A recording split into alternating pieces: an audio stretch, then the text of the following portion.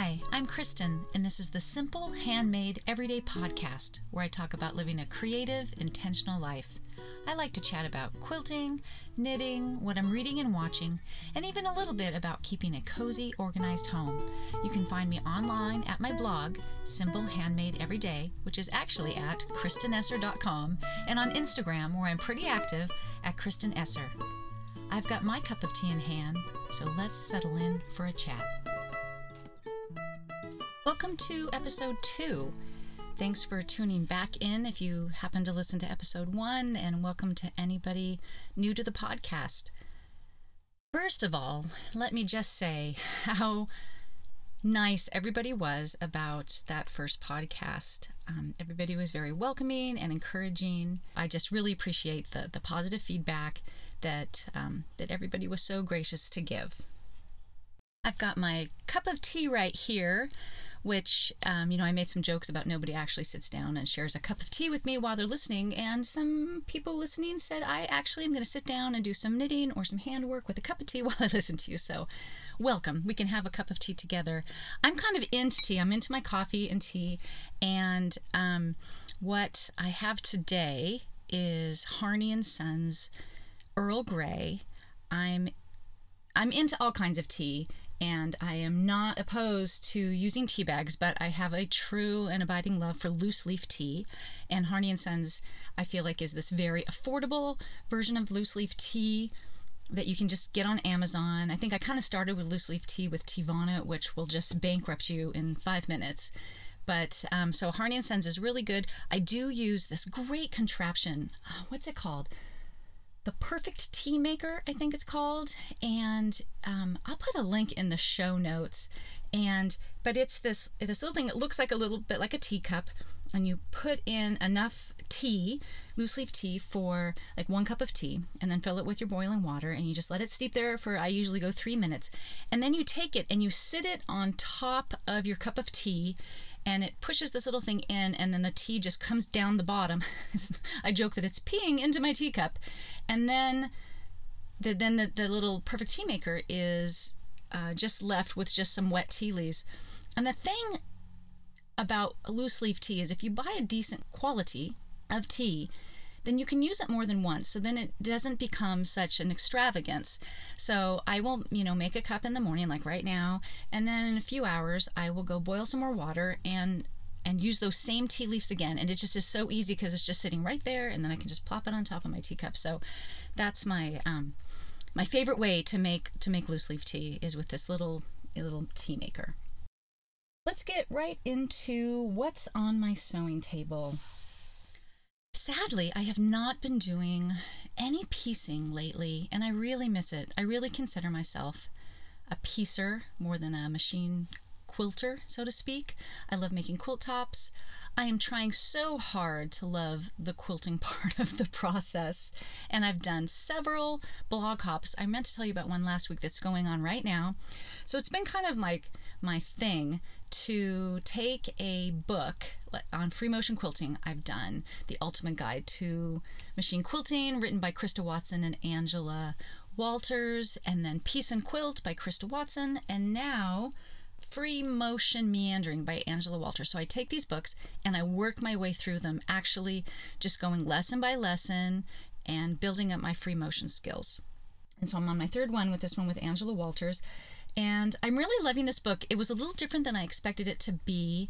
It's very much, it's very much a book for beginners. I think it even says that it's for beginners because it starts right at the beginning, like with how to baste and then how to meander, which is, the simplest of free motion skills.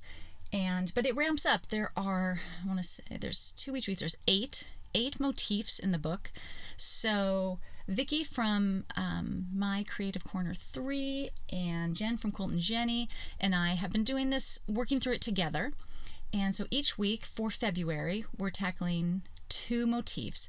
So the first week, and you can go back, I'll link them to them in the show notes, but the first week was just a meander and a loopy meander, which I like a lot better than just a plain meander, to be honest with you. So that was really, really easy. I've done them both kind of a million times. The second week is swirls, and swirls and pebbles are my free motion nemesis. So I worked on those, and my goal is to practice at least 15 minutes a day throughout the week, and then I kind of photograph the best of it at the end for the blog post.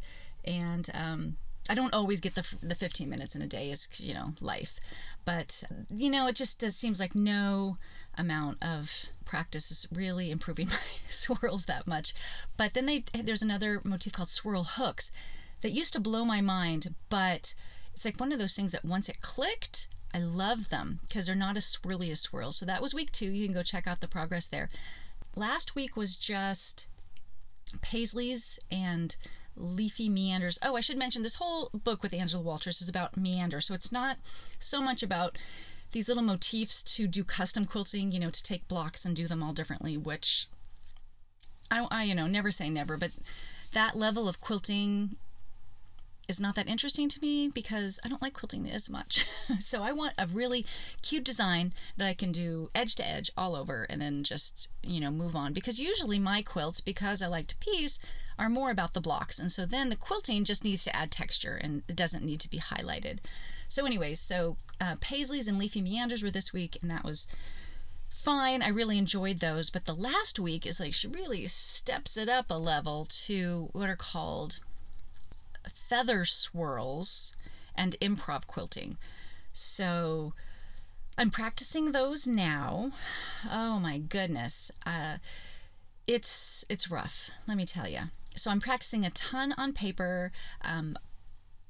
She does a lot. What's really good about these books is they give you this very visual step-by-step guide through how each design is formed and how to make it meander, how to make it build. It's very graphic, and I love that in quilting books. I think there's too many books that go, here is the end result, here's this cute like bag or something, here's the end result, and here are 30 steps all in text of how to do that. And that I have a little bit of a hard time translating that text into a visual. So I like, the picture is worth 1,000 words is my motto. And when Minky and I did Sew Illustrated, we fought very hard to maximize the number of pictures. We went to the absolute maximum number of pictures they would let us have in that book. When you have things like installing a zipper, you really, the pictures really help.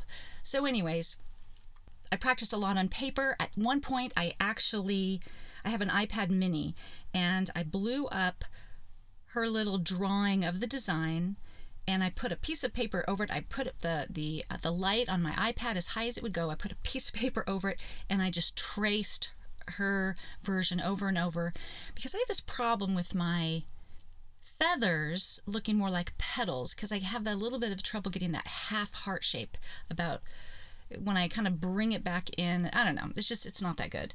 And so it just needs a lot of practice. And then from there, she builds onto improv quilting, which is, putting all of these together. And what's kind of cool about that is she really gives you this way to think about it. So you don't just look at this blank piece of fabric and sort of not know where to start. She tells you where to start and how to think about it and how to fill it and stuff. So it's really an excellent book. And I've always been a little curious about this whole improv or graffiti quilting and not really sure I would ever feel confident enough to do it. And, the jury's out on that a little bit right now, to be honest with you. But I'm having some fun practicing, and I'm having a little trouble squeezing in my practice time because we've been out of town. And my oldest son, Jonah, was part of a California all-state jazz band last week. And so we drove him up to Northern California and dropped him off for rehearsals. Happened to be our anniversary weekend, so my husband and I headed up to Napa Valley for a couple of days. And I've lived in California my whole life, and we have a closer wine country called Paso Robles, pretty close to us, the San Ynez area. We've been there lots of times, but never all the way up to Napa. So we, went up there for a couple of days and did the whole wine country thing, and it was great, and the weather was beautiful. And they get a little more rain up there than we do here in Southern California, so things were nice and green, and it was really wonderful. And then we headed back down to San Jose and listened to Jonah's jazz band performance, and that was amazing. And we were fortunate enough that my daughter was able to come up from college, take the train home, and stay with her brother, Ben, so that we didn't really have to worry about that side of things. So it was all wonderful, but it took a big chunk of my days that I might be practicing my quilting out of the equation. But that's all fine. So I kind of hunkered down when we got back and did some practicing, and I'm going to continue that this week. But it's also kind of a short week because QuiltCon is this week. And again, I'm so excited about QuiltCon, but it's, taking out like 3 days out of my schedule here. So I'm, frantically trying to get these motifs down. I think I talked about QuiltCon last episode, but let me just reiterate that Minky Kim and I are doing a book signing in the C&T booth on Saturday at 3 o'clock. I'm slightly terrified that no one will be there. We will just sit there. I was very scared about this. I went to Quilt Market a couple of years ago, or a year and a half ago, when that book first launched, and I did a little schoolhouse presentation and a book signing and demo in the C&T booth, and I was so afraid nobody would come. But at Quilt Market, they actually give away books. So there were people waiting, which was like kind of amazing to me. And I was so sad. Minky couldn't come on that trip, but it was just so encouraging that people were actually there. But at QuiltCon, people either have to buy a book there or bring a book. So if you're going to QuiltCon and you have a copy of Sew Illustrated, or you want a copy, it'll be on sale in the booth. And we would really love not to sit there without anything to do for an hour on Saturday. So feel free to stop by. Also, I'm really looking forward to seeing some people. Holly Ann from String and Story is coming out and doing her thing. She's doing some quilting demonstrations in the Daylight booth and working in the Michael Miller booth. And if you've followed Holly Ann on social media, she's doing these great intro to quilting classes, and she's just got a lot of great content to offer, so you should check her out. But I'm really looking forward to meeting up with her in real life. We text and we talk in that way on almost a daily basis, but we've never actually met up in real life, so I'm very, very excited about that. Next episode, I will do a little catch-up on how it was at QuiltCon, and I'll keep my eyes open for the trends that I see. You can just walk for days in those exhibits. It's like going to an art show more than a quilt show, I feel. And I'm just really excited about being inspired and seeing what people are doing and how it might influence my own quilting. I'm definitely more interested in using solids. I've always been a prints girl. I just, I like fabric designers and following them and, looking at what's new and coming out. But there's a big part of me that's really interested in just kind of doubling down on design and just using solids and value and contrast to bring a quilt design to life. And so that's something I kind of want to focus on this year. And so a really good place to get inspired for things like that is definitely at QuiltCon. So I'm really looking forward to just walking the quilt show part multiple times. And now that I'm just about done with my free motion quilting blog hop, I'm really looking forward to getting back to sewing. And over the holidays, I cleaned up my sewing room, which is also known as the dining room. And so when the holidays were coming down and we used that area to eat our fancy Thanksgiving and Christmas dinners, I really did kind of a deep clean and a bit of a reorganization. And I ended up pulling out and putting into separate bins all of my unfinished quilts, of which I would have told you I had like 3 or 4. Well, I was a little shocked to find out that I have more like 15 or 20. I had no idea. And a lot of them are very small, and some of them are just kind of leftover blocks or orphan blocks. I have this idea that I want to make a mini, so that, that doesn't count so much. I've got a bunch of sort of half-finished coasters and things like that, but I actually have some legit partially done quilts. And one of them is a quilt kit that I bought 4+ years ago on a vacation to Maui, and I went to the Maui quilt shop, and I really wanted like a souvenir quilt. And so I got this one, and it's pineapples. It's a block with pineapples. And what I didn't know, I was a pretty newish quilter. What I didn't know then is that I don't love applique. And so I've pieced all the pineapples, and they're done in batiks. It's really cute. But then the top of each pineapple has a bunch of pineapple leaves and different shades of green. And my first issue with that is that there was a period of time that they stopped production on Steam-A-Seam, which I find is the best fusible web.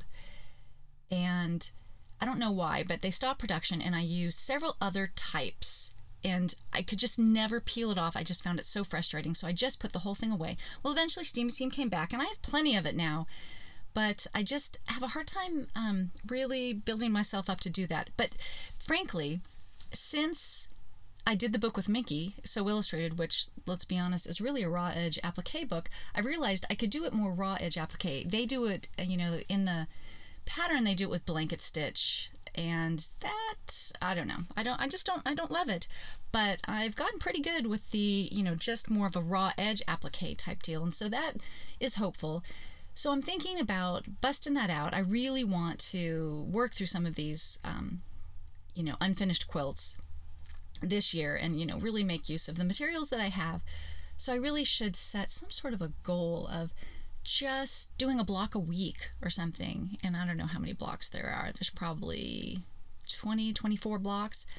That's what I need to do is I really want to finish that quilt. And my husband, he gets on me every once in a while about how's that Maui quilt? And it will be great once it's done, and it'll be this reminder of a great vacation. So, and I also have a couple baby quilts that I did when I had this idea that I was going to open an Etsy shop and sell baby quilts, until I found out that I would basically have to work for nothing to do that, and I couldn't afford that.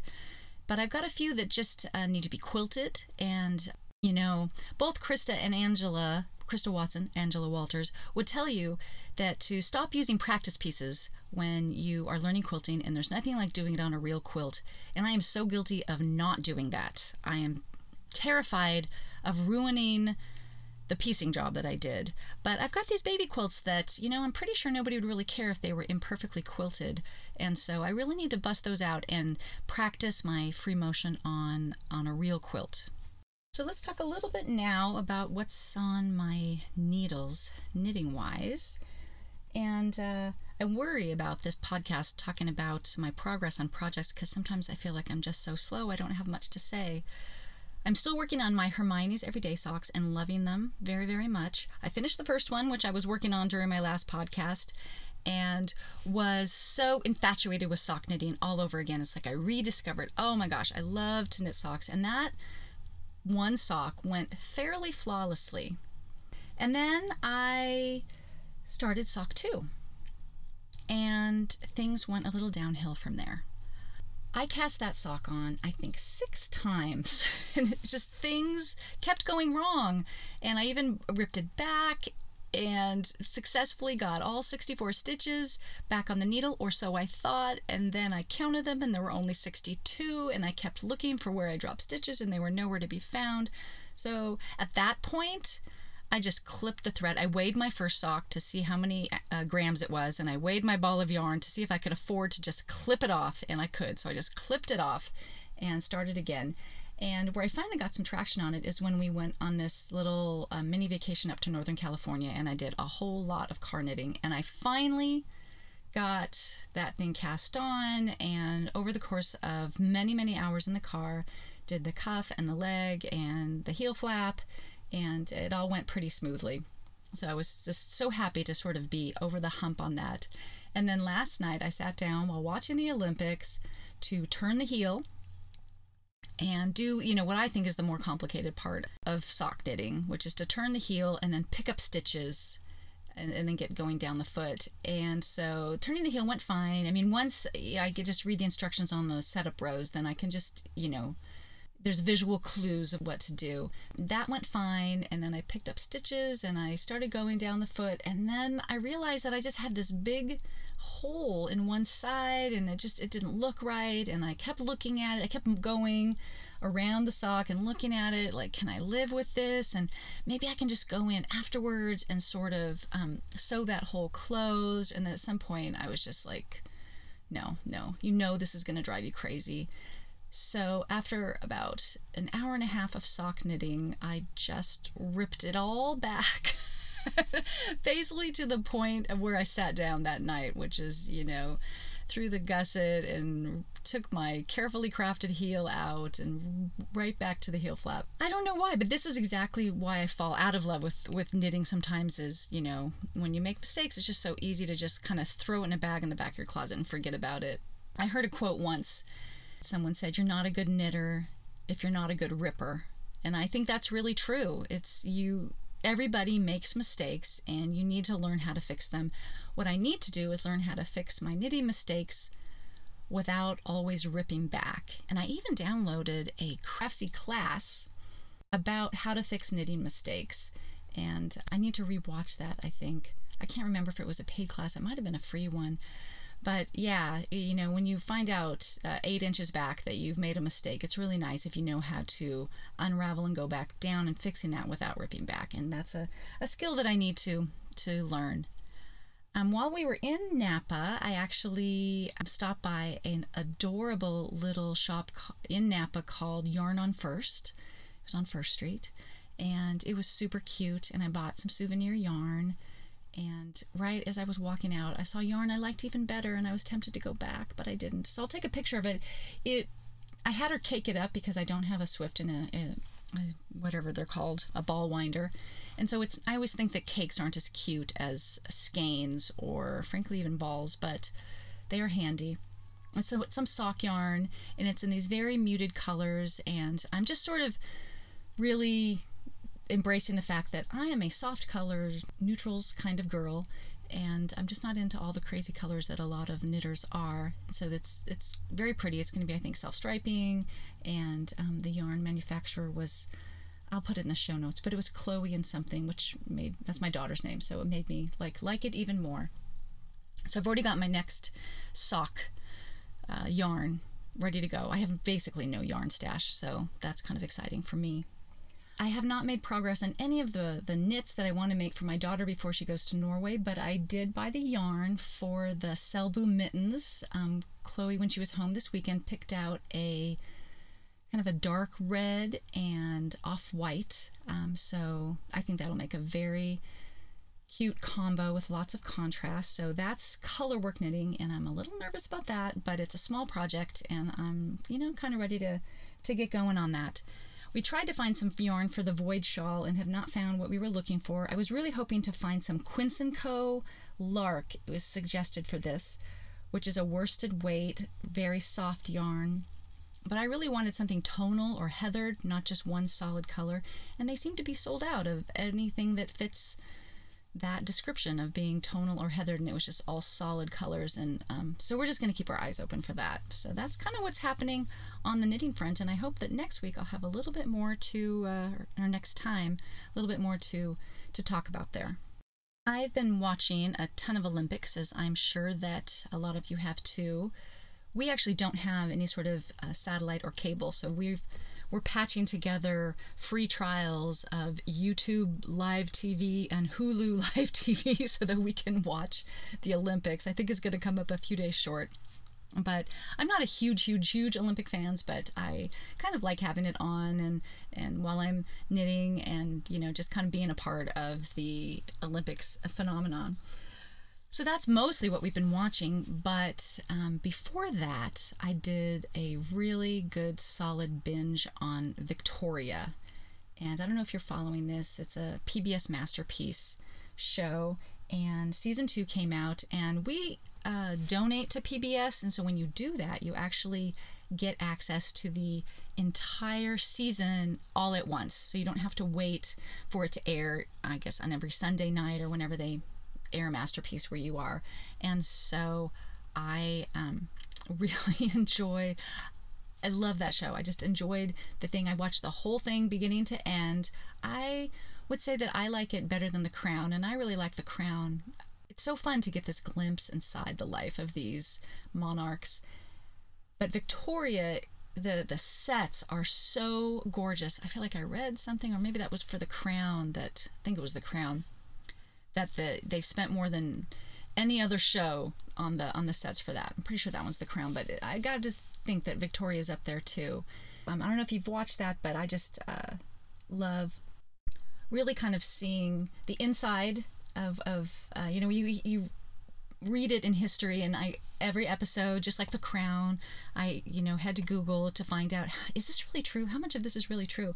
And time again, a lot of it's really true. A little bit of it is embellished, but not all that much. So I feel like I'm really getting a history lesson in addition to my, just guilty pleasure binge watching. So if you haven't watched Victoria, I highly recommend it. On the homemaking front, I was trying to figure out what I wanted to talk about today, and I was thinking about what's working in my home and what's not. And one thing that has kind of consistently worked over, how long have we been doing this? 7 years, is this thing that we call Kids Cook Night. And this all started when my son Jonah became a Boy Scout and started going on overnight Boy Scout campouts. And the way their troop worked is they put the boys into these small, I'm sure there's a word for it, I don't think it's den, but let's just call them small groups.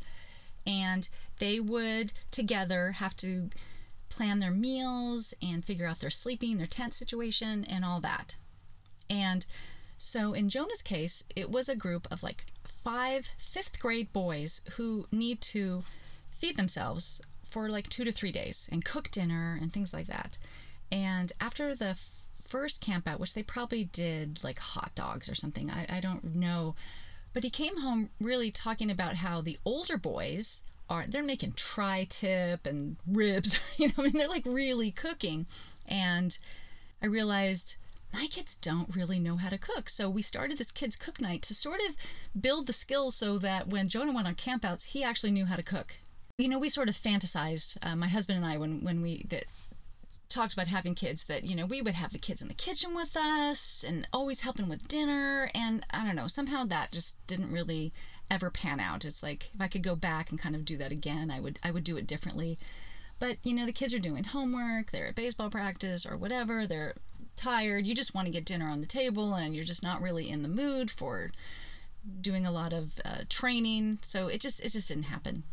So we set aside one night a week, it's Sunday nights, that the kids have to make dinner.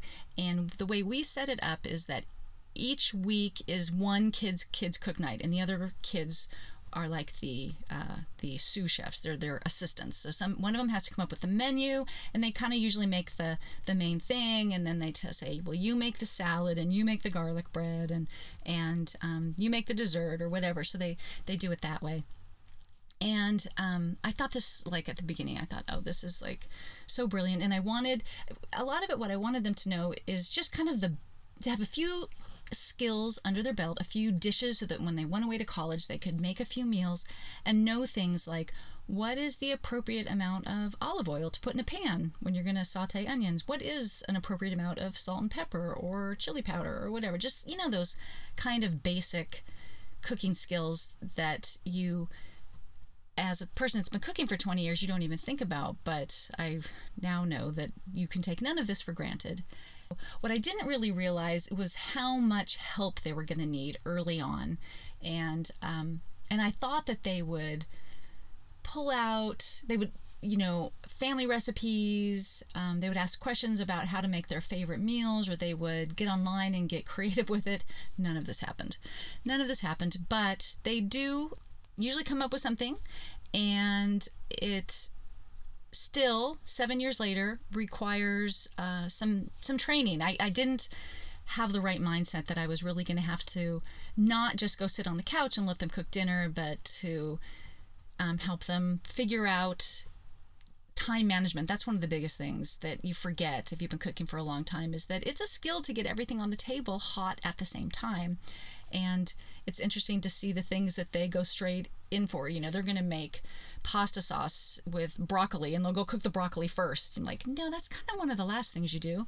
But anyways, now that we are many years into this, I am happy to report that Chloe is in an apartment at college, and she can cook some of her own food. Now, she will say that she just does a lot of microwaving because of time or whatever, but when she wants to make the pasta and meat sauce that she grew up with, she knows how to do that. She definitely knows some of these recipes, even kind of knows them by heart a little bit. And Jonah often says things like, I want to make this because when I go to college, this is what I want to make. I think it's given them a lot of confidence in the kitchen. The only thing that has really gone wrong with the whole situation is that I had too high of expectations at the beginning, if you know what I mean. I've kind of arranged my cooking schedules. I cook Monday through Friday, and my husband really likes to cook, and when he comes home from work, he jumps right in the kitchen and he helps put dinner on the table, a lot of nights.